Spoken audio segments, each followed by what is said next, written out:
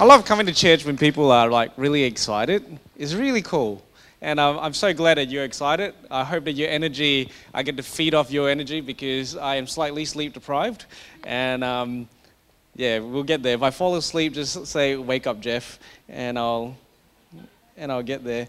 But this week, I just love that our church loves the community so much. You know, we really love hearing about what's happening at Fusion. This week we had, I think, what was it, 6 of us? 7 of us? 6? I don't know. Somewhere around 6 to 7. If I forget anyone, I do apologize. But we were down in the southwest with Red Frogs and Levers. Your people did so well, church. They just served so wholeheartedly, love people so well. You know, if I got $1 for every time we were told, "Red Frogs, you're volunteers, you should be paid for this," I would literally be a millionaire. Like literally everywhere. It's like, "You should be paid for this." Like, I know, and I'm here, I'm looking after you. But anyway, it was great. But you know, overall this year to date, we have done a combined total of 1,424 community engagement hours. 1,424. And there's still opportunities for the rest of the year. There's a few more things that are coming up. And that just goes to show that when we come together and when we serve the community, we can really make a difference. We've got a new mayor in the town of Vic Park, and we're going to meet her maybe in January or February at some point when we get ourselves organized after Christmas. And I'm going to tell her these kind of stats. You got a church in your community that is actually active, that is actually doing something. And we want us to be active. This is a part of us being able to give out of who we are, out of our resources. And our greatest resource is people with a heart to serve. And I'm so glad that I get to be a part of this. And it's amazing. But I do want to get into today's message. And if you can turn with me to Romans chapter 8. We're going to read a big chunk of scripture because I think it is so important this morning. If you got Romans 8 on you, say got it. If you're looking at the screen, say got it. Okay, so we've got a few people that have actually worked out how this thing works. That's great. All right, Romans 8 Romans 8 verse 1 says this: "Therefore, there is now no condemnation for those who are in Christ Jesus, because through Christ Jesus, the law of the Spirit who gives life has set you free from the law of sin and death. For what the law was powerless to do because it was weakened by the flesh, God did by sending his own Son in the likeness of sinful flesh to be a sin offering. And so he condemned sin in the flesh in order that the righteous requirement of the law might be fully met in us who do not live according to the flesh, but according to the Spirit." Now, a really quick note about that. That is basically a summary of the gospel. That we are sinners, that we are condemned, that death is our portion, but Christ came in the form of a man that he would be able to live a sinless life and be our substitute in order that we can have life. That's why we don't have any condemnation. That's why we get together. That's why we worship God, because of what he has done. But more than just salvation, there is so much more that we get to live for. And Paul continues and he says this, he writes this: "Those who live according to the flesh have their minds set on what the flesh desires, but those who live in accordance with the Spirit have their mind set on what the Spirit desires. The mind governed by the flesh is death, but the mind governed by the Spirit is life and peace. The mind governed by the flesh is hostile to God. It does not submit to God's law, nor can it do so. Those who are in the realm of the flesh cannot please God. You, however, are not in the realm of the flesh, but are in the realm of the Spirit, if indeed the Spirit of God lives in you. And if anyone does not have the Spirit of Christ, they do not belong to Christ. But if Christ is in you, then even though your body is subject to death because of sin, the Spirit gives life because of righteousness. And if the Spirit of him who raised Jesus from the dead is living in you, he who raised Christ from the dead will also,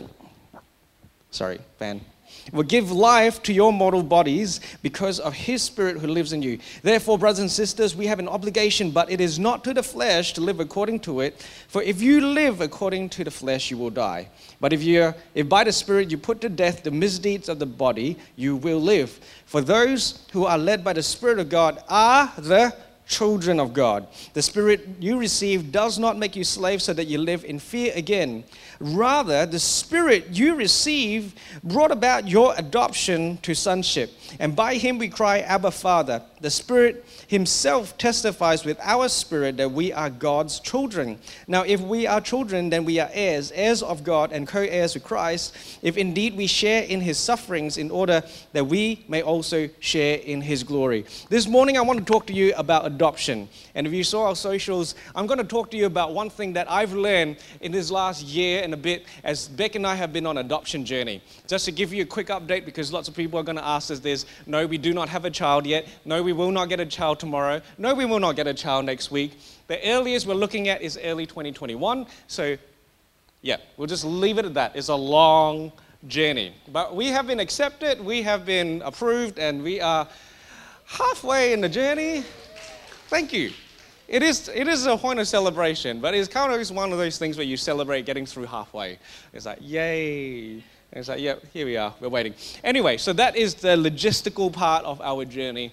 But we have been on a much longer journey, especially in our hearts. And, you know, before we got married, Beck and I did talk about adoption as a potential way that we would grow the family. And we had spoken about that before getting married. It was something that was precious to us. It was something that resounded with both of us. And for me in particular, adoption was really important because of how it had changed my life.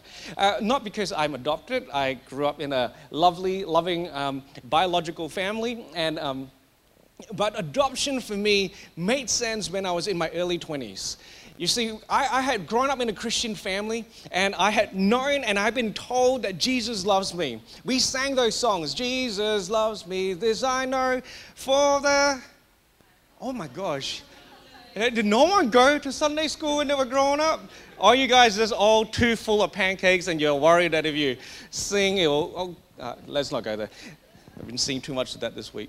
But we all know the Bible tells me that Jesus loves me. The Bible tells me that Jesus loves me. But I grappled with that concept that Jesus loved me. And in fact, when I look back, I can see how even though I knew that Jesus loved me, the way that I treated God was completely transactional. What do I mean by that?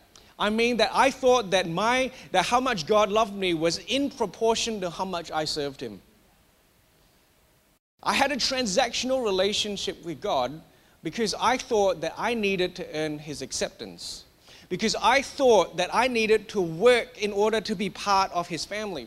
And I was working myself to that point. I mean, even in my early 20s, I was already thinking I wanted to be a pastor. I was volunteering at church. I was paid part-time by church. I was working my little butt off because I thought that was what I wanted to do. But I also a huge part of me believed that that's how God was going to love me.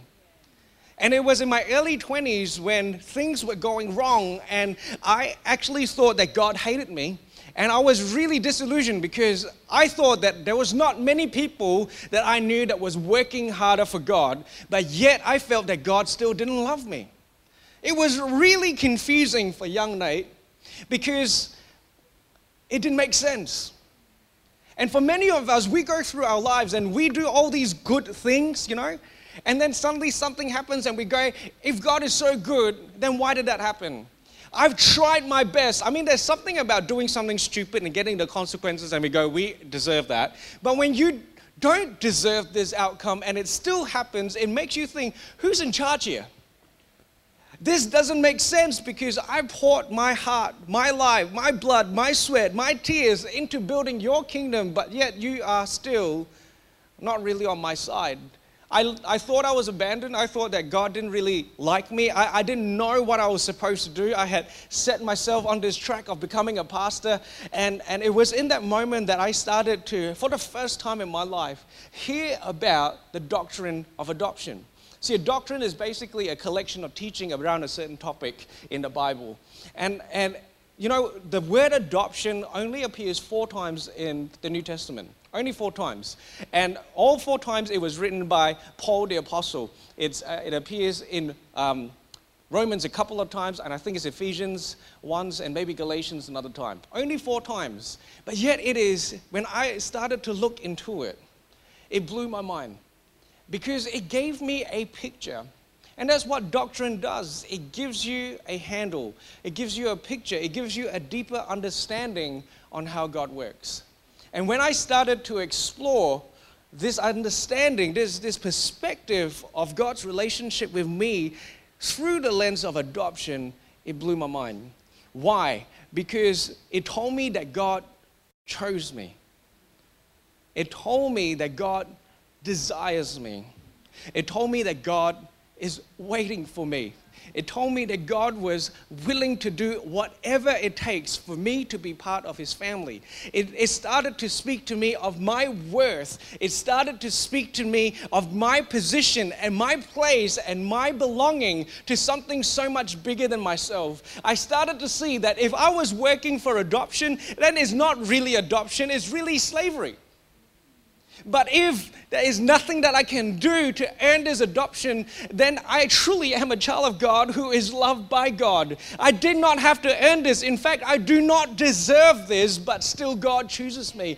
And what blew my mind, and you can see this in the first few verses in Romans chapter 8, when it talks about Jesus being the substitute for us, think about it through the lens of adoption. The price that God was willing to pay for you to be part of His family, to adopt you, was His own life.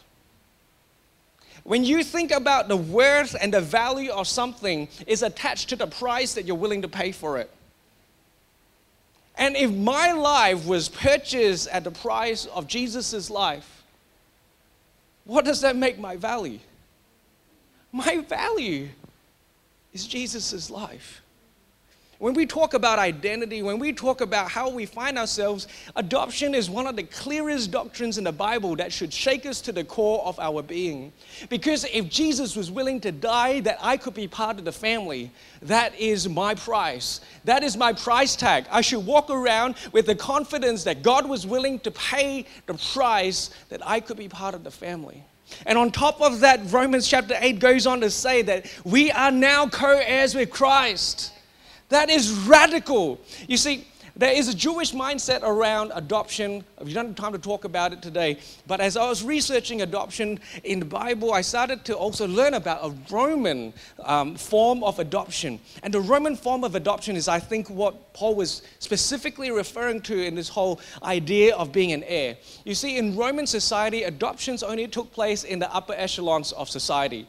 It was a very class-based society. You were either at the top and in privileged ranks, or you were nothing. And people would do anything to get into the privileged ranks. And what would often happen, or not often, in some very specific cases, adoption took place when a person of standing, a family of standing, did not have an heir. They did not have an heir, and they wanted to continue their line. And so what they would do is that they would adopt someone, bring that person in, so that this person would become the heir.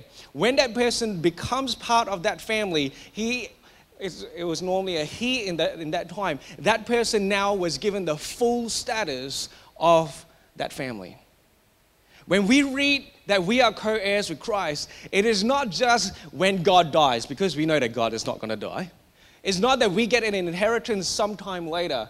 It is about the fact that when we walk around, we have been conferred with the status of His family. That we were brought from a place where there was no status, there was no position, there was no rights, there were no benefits of being who we are. But God places His name on us so that we can walk around and say, now I'm a child of God. I'm a child of God. That is my status. That is my position. And we don't understand that because Australia is a flat society. We hate anyone that stands out. You know, you want to be a politician? I will find everything that I hate about you. It's just the way that we work. But in Roman society, when you were given a name, you were given a name. You could walk different. You could stand different. And so adoption changed my perspective of who I was. Because suddenly I saw that God accepts me. He pursues me. He brings me in. He gives to me. He provides to me. And I had nothing to give to Him. Everything that I was trying to do to earn that position, I started to see, no, I do it because I already have been adopted. I'm simply living out who I am. However, in this last year, before I go there, there's a quote by a theologian named J.I. Packer, and he writes this: If you want to judge how well a person understands Christianity, find out how much he makes of the thought of being God's child and having God as his father. If this is not the thought that prompts and controls his worship and prayers and his whole outlook on life, it means that he does not understand Christianity very well at all. Father is the Christian name for God. Father is the Christian name for God. How amazing that when we worship God, it's not from afar, but it's right there. Father, I'm worshiping Father. I pray that as you hear these words, that if you are feeling as though your relationship and you're evaluating your relationship with God and it's in a transactional manner, stop it. That's not Christianity. That's every other religion on the face of the planet. Our relationship with God is first and foremost as Father. Over the last year and a bit, as we have started our adoption journey, it started off with me thinking, man, it would be so cool to be able to give that space for a literal child. And so Beck and I started the process, and we went through an educational process. And that's when I started to have to learn a different perspective of adoption. You see, the only understanding that I really had of adoption at that point was from the position of the adoptive parent. The adoptive parent is loving, the adoptive parent is giving, the adoptive parent is generous, the adoptive parent is kind, the adoptive parent is long-suffering. All those 1 Corinthians 13 type description of love, I could see that because that's God and that's amazing. But the thing that shifted for me was that I had never considered the position of the child before because I never had to. When I learned about adoption in the Bible, the doctrine of adoption, I learned about who God was, and I understood it from my position from an intact family, from a position that I had been loved and accepted and had this security right from a young age. But as I went into this educational process, what I started to understand is that as much as adoption is about love, adoption is also about loss. For the child, adoption is not about love. For the child, adoption is about loss, at least for the first part of this journey. What do I mean? From the very beginning, this child has to mourn and grieve the loss of their connection with their birth mom, who at the very least had spent 9 months in literal physical contact with her. Think about that. For 9 whole months, this little child is hearing the voice of his or her mom on a daily basis. She or he hears the heartbeat of mom. Hears the breathing of mom. Hears the world through the lens of mom and is encoded into their emotions. That is something that is lost. They lose their sense of security and permanence because maybe what was supposed to be a permanent space for them to grow up is no longer permanent. It has become a part of the past. They have to be brought into maybe a foster family or maybe into an orphanage or maybe even directly into another family, but still there was a loss of something that was supposed to be permanent. There could be a loss of heritage as they move from country. There's a loss of choice because as a child, you don't really get a choice. But in a normal, intact family, you would get some choices. But for this child, there isn't choice. They're being told by the system, this is where you are going, full stop. You get your rights taken away from you. Adoption is about loss, people. Adoption is about loss. It's about a loss of a whole lifestyle. It's about a loss of everything that used to be. And when you lose that much, it affects you. It rewires you. It completely changes the way that you view the world. And that is something that completely changed my perspective about adoption. I had to ask myself, am I ready for this? Because being an adoptive parent is not just about showering love in a Hollywood, Disney kind of a way. It really is about dealing with something so much deeper. And it's difficult. It's amazing that in our church family, we've got to know a few people who are adoptees, and you guys are the real heroes. And I went into adoption honestly thinking that I was a hero. But I walked out of those educational seminars thinking, man, for you to have gone through what you've had to go through and still to be here to this day and trying to live, that is amazing. You're the heroes. And that perspective began to kind of sit with me as I started to think about the whole doctrine of adoption. And I started to see something a little bit strange, because as we were reading about this adoption stuff in Romans chapter 8, it says that if you got the Spirit, you are now a child of God, right? But then in verse 23, it's going to come up on the screens, it says that we are eagerly awaiting adoption. Remember this, right? We read this earlier in the chapter. It says that we have been adopted. But then in verse 23, it says we eagerly wait our adoption. So are we adopted or are we waiting adoption? Which one is it? And that's part of the problem with the way that we see a lot of stuff in the Bible, because we see it through the lens of our understanding of time. And when we see a promise of God, we think about it in terms of now. But a lot of things, a lot of concepts in the Bible has this dual concept of now and also not yet. And we see this time and time again. When we think about salvation, it says that today salvation is yours, but then in another part of the Bible, it would say that you need to work out your salvation with fear and trembling. Have you received it, or are you still working it out? Both. We read about how Jesus comes and he says the kingdom of heaven is here, and then he says the kingdom of heaven is coming. Is it here or is it coming? We don't get that because of the way that time works for us. And is a yes. We think that wholeness, when we become, Jesus binds the brokenhearted. But then in a moment, another part of the Bible, we read about how it says that he who is at work in us will complete it till the day of Jesus Christ. So is his work complete, or is it still being completed? Both. And when it comes to adoption, it's the same. We have been adopted, but we are also being adopted. And that started to make me think about this concept of what does it mean to be adopted, but also to be being adopted. And I started to see Romans chapter 8 and Romans chapter 7 as well through that lens. You see, Paul talks about how there is a flesh and there is a spirit, right? And he says that the mind set on the flesh is one that is set on destruction, whereas the mind set on the spirit is going to bring life and peace. Who wants a bit of life and peace? Yeah, okay, 5 people. You're probably in the wrong church, guys. There's a Satanist church, no, I'm joking. Please don't leave.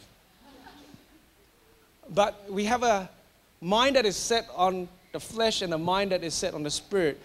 And I remember when I was growing up, whenever we talked about the flesh, in particular when you're talking to young adolescent boys, people always teach about the flesh as though it's lust. Oh, you're being so fleshly. What does that mean? That you saw a hot girl. That's what it means, like stop looking at the hot girl. That's what they always meant when they were talking to me about the flesh. And so when I read this part of the Bible and it says the mindset of the flesh is death and destruction, I thought that it only meant lust. But as I continued to think about this through the lens of adoption, I started to think about it in a very different way. You see, the flesh isn't so much sin, because it's a mind that is set on the flesh that sins. Make sense? It's the mind that is set on flesh that acts out into sin. But the mind that is set on the flesh, what does that actually mean? See, for every single human being, research has shown that you write a manual for life over the first 8 years of your life. By the age 8, you have more or less written a manual on how the world works. I've got a little picture up there, Anthony, just a little notebook. And I actually apologize because I wrote that date in the morning, and that's 10. It should be 1994. I couldn't do my math in the morning. But just take it as really young Nate. I was born in 1986. And so by the year 1994, I had actually completed, or more or less completed, what I thought was a manual for life. Every single human being does that. If I was to observe every single moment of your life to the age of 8, I would probably be able to quite accurately predict every decision that you're going to make. That's what research is showing us. Because of the things that have happened to you, you are going to make decisions based on those equations that you've written into your manual. And I started to think about that.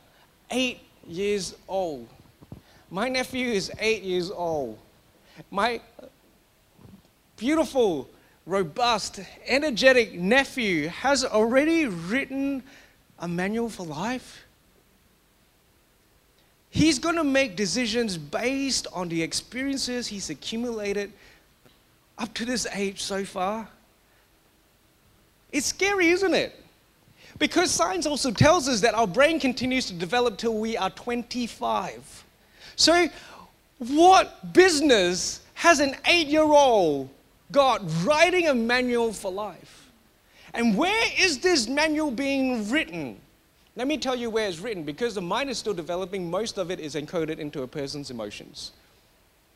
Research is showing this, that the trauma a young child faces, even a loss when they are 6 months old and being removed from their birth mom, the trauma of that loss, they might not understand cognitively, but they understand emotionally.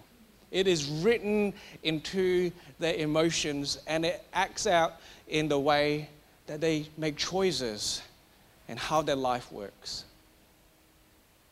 See, that shattered my thinking, because I started to see that when God was talking about a mindset on the flesh, he wasn't talking so much about sin, he was talking about how we think the world works. And let's face it, all of us have faced certain traumas and certain difficulties in our life. A lot of it we don't even know that we've faced. A lot of the decisions that we are making, we don't even know where it's coming from, where it's coming from that. And let me tell you that for most people, how the world works is a very scary world. It's a world filled with letdowns and disappointments. It's a world filled with possible abandonment and pain and loss. We write it into our manuals because we want to protect ourselves from future pain. But here we have this amazing picture of God adopting us into his family. And when he does so, he gives us a new manual. And in this new manual, we find life and peace. But in order to live this manual out, we have to let go of that manual. And let me tell you, it's scary, because when you have been living that way for year after year, we have worked out how the world works. It has kept us safe. It has kept us secure. It has kept us going in our lives. And to say you need to leave that behind in order to take this on, we don't know how that's going to work. We don't know what the outcome's going to be, because we've never lived according to this manual. The mindset on the flesh brings death and destruction, but for the person who has written that manual, it has brought security. I have read story after story. I've spoken to person on YouTube and see these stories. The countless stories of little children that are being brought into this family, a permanent home with adoptive parents that absolutely love them, giving them a secure household with plenty to eat, plenty of love, and the first thing that they do is to hoard food. I heard a story a few weeks ago about this little boy who goes into this safe, beautiful family, and the first thing he does, they had cooked 24 sausages, and the first thing he does is to grab 10 of them, put it on his plate, and he was guarding them with a fork and a knife. Why was he doing that? Because he didn't know what this family was about. He didn't know whether this family was going to feed him again. Maybe this was the last time that he was going to eat, and so he was going to eat himself happy. What about the little child that packs her bag after the end of the night, even though she's in a permanent house, but she doesn't know that? She doesn't know if tomorrow someone's going to take her away and move her into a different place. So she doesn't want to miss out on any of her toys, any of her clothing, any of the things that she remembers. So before she goes to bed, she packs her bag. She is now part of a new family, but she still doesn't know that. She has been adopted, but she still doesn't realize that. And God started to show me that for each and every single one of us, we have been adopted, but we are also being adopted. We have been adopted legally according to God's systems and according to all of the spiritual laws that God has put out there. But on the inside of us, we are still struggling with our adoption. And so inside of each and every single one of us, we have a manual that tells us how the world works. And here we have the Spirit trying to teach us a new way of living. And so I've got this other picture. So the flesh and the spirit in this circle that's been cut in half.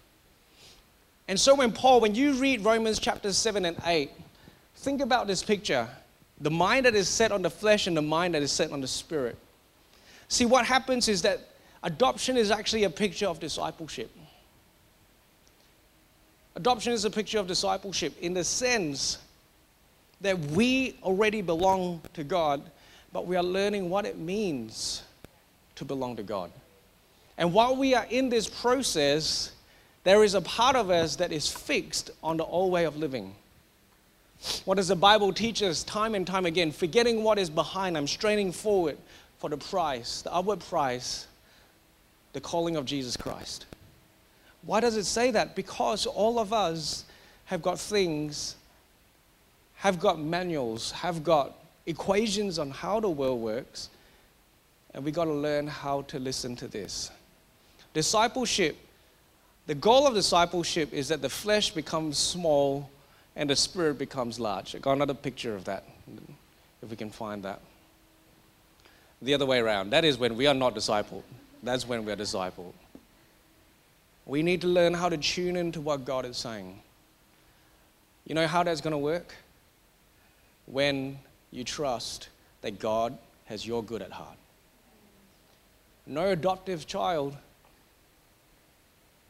believes that they're truly safe until they know and trust the character of their parents. Do you trust God? No, seriously, ask yourself this. Because I know that I didn't. In my early 20s, I didn't think that God liked me. His voice wasn't very important to me because I didn't think that I could trust him. My voice was more important, and I thought I learned how the world works. But those were equations made by an 8-year-old child who did not really understand how the world works, but it was my best attempt. My journey of discipleship has been painful because I've had to let go of things that I thought I understood in order to take hold of things that I don't always understand. But God promises me that setting my mind on this brings me life and peace. Why do you rock up to church every week? Or why should you rock up to church every single week? It's because it's a place for you to actually hear what the Spirit is saying. Or you can continue working out your life based on your 8 years of experience, on all your fears and all your dysfunctions. How many of you know that 8-year-olds are dysfunctional? One moment, they love you. The next moment, they're screaming at you because you told them that they need a nap. Every parent says, yep, you've been through that. But they still do that. Until one day they realize naps are good. I mean, I'm in that space right now. Naps are the best thing in the world. I'm going to go home and I'm going to have a nap. I need that nap today. Why do you read your Bible? And why does the Bible hurt so much? Because the Bible tells us stuff about how God has designed us, but we look at our lives and our experiences and we go, nah, that wasn't me. You don't know what it was like for me. You don't know what it was like to be in that situation. You don't know what it was like to be abused. You don't know what it was like to be abandoned. You don't know what it was like to hear that I was a disappointment at the age of 6 when I couldn't do my equations well enough. You don't know what it was like. For you to say that God loves me, sure, God loves you maybe, but I don't think that he loves me because I haven't got there yet. But the Bible is the standard of truth if we are truly to live as adopted children of God. What has adoption taught me? Adoption has taught me that it is a process. And adoption has also taught me what our Father is like. You see, in the midst of all the pain and the trauma and the grief that our child is going to go through, more than likely our child at some point is going to scream at my face, "You're not even my real dad." I'm going to hear that. And it's going to hurt like hell. And it's going to be like, I poured out my life. I've given off so much resource for you, and this is what you're going to say to me? But I know that it's not coming from a place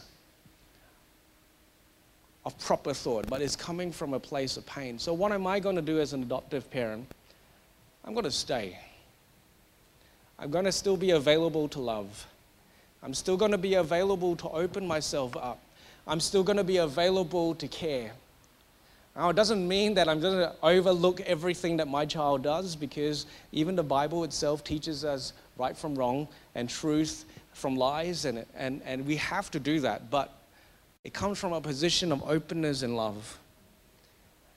And the more I realize that that's what God does for us, the more I realize that I'm really not going to chase God away. That He's never left me or forsaken me. I've left Him and I've forsaken Him, but He's always been there. He's the safest place I know. He's the truest truth I know. He's the sweetest freedom that I have found. And it's the fullest life I've experienced. And that is what He offers to each and every single one of us. If we can get the band up this morning.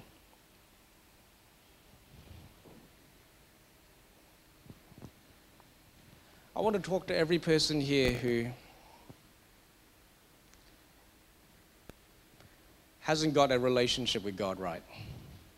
What I mean by right, I mean in a place where you understand that God loves you so deeply, that He's been pursuing you so relentlessly, and that He's calling you home.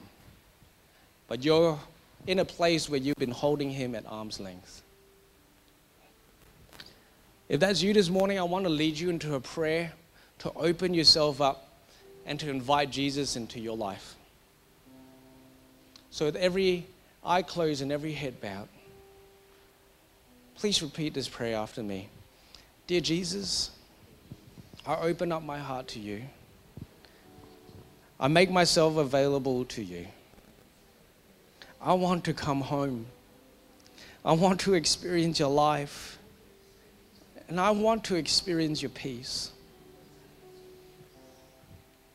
So please bring me in. Amen.